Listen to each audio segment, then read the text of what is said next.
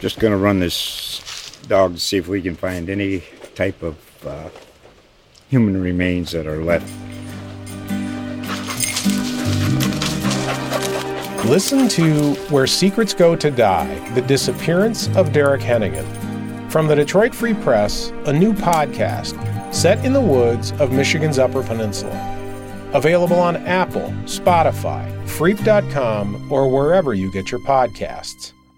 From the newsroom, I'm Nick Tomachek. A group got to look over the Panama City Beach for a lot longer than they expected Thursday night.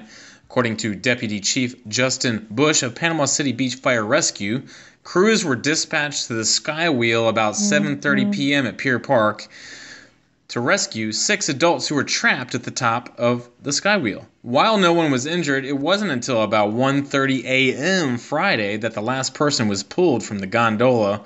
With the fire department still working to expand its resources alongside an ever-growing city, the fire department called on the South Walton Fire District for help.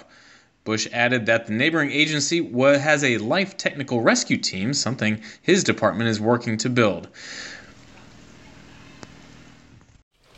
Just going to run this dog to see if we can find any type of human remains that are left.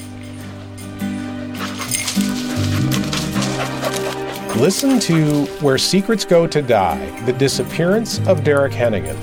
From the Detroit Free Press, a new podcast set in the woods of Michigan's Upper Peninsula. Available on Apple, Spotify, Freep.com, or wherever you get your podcasts.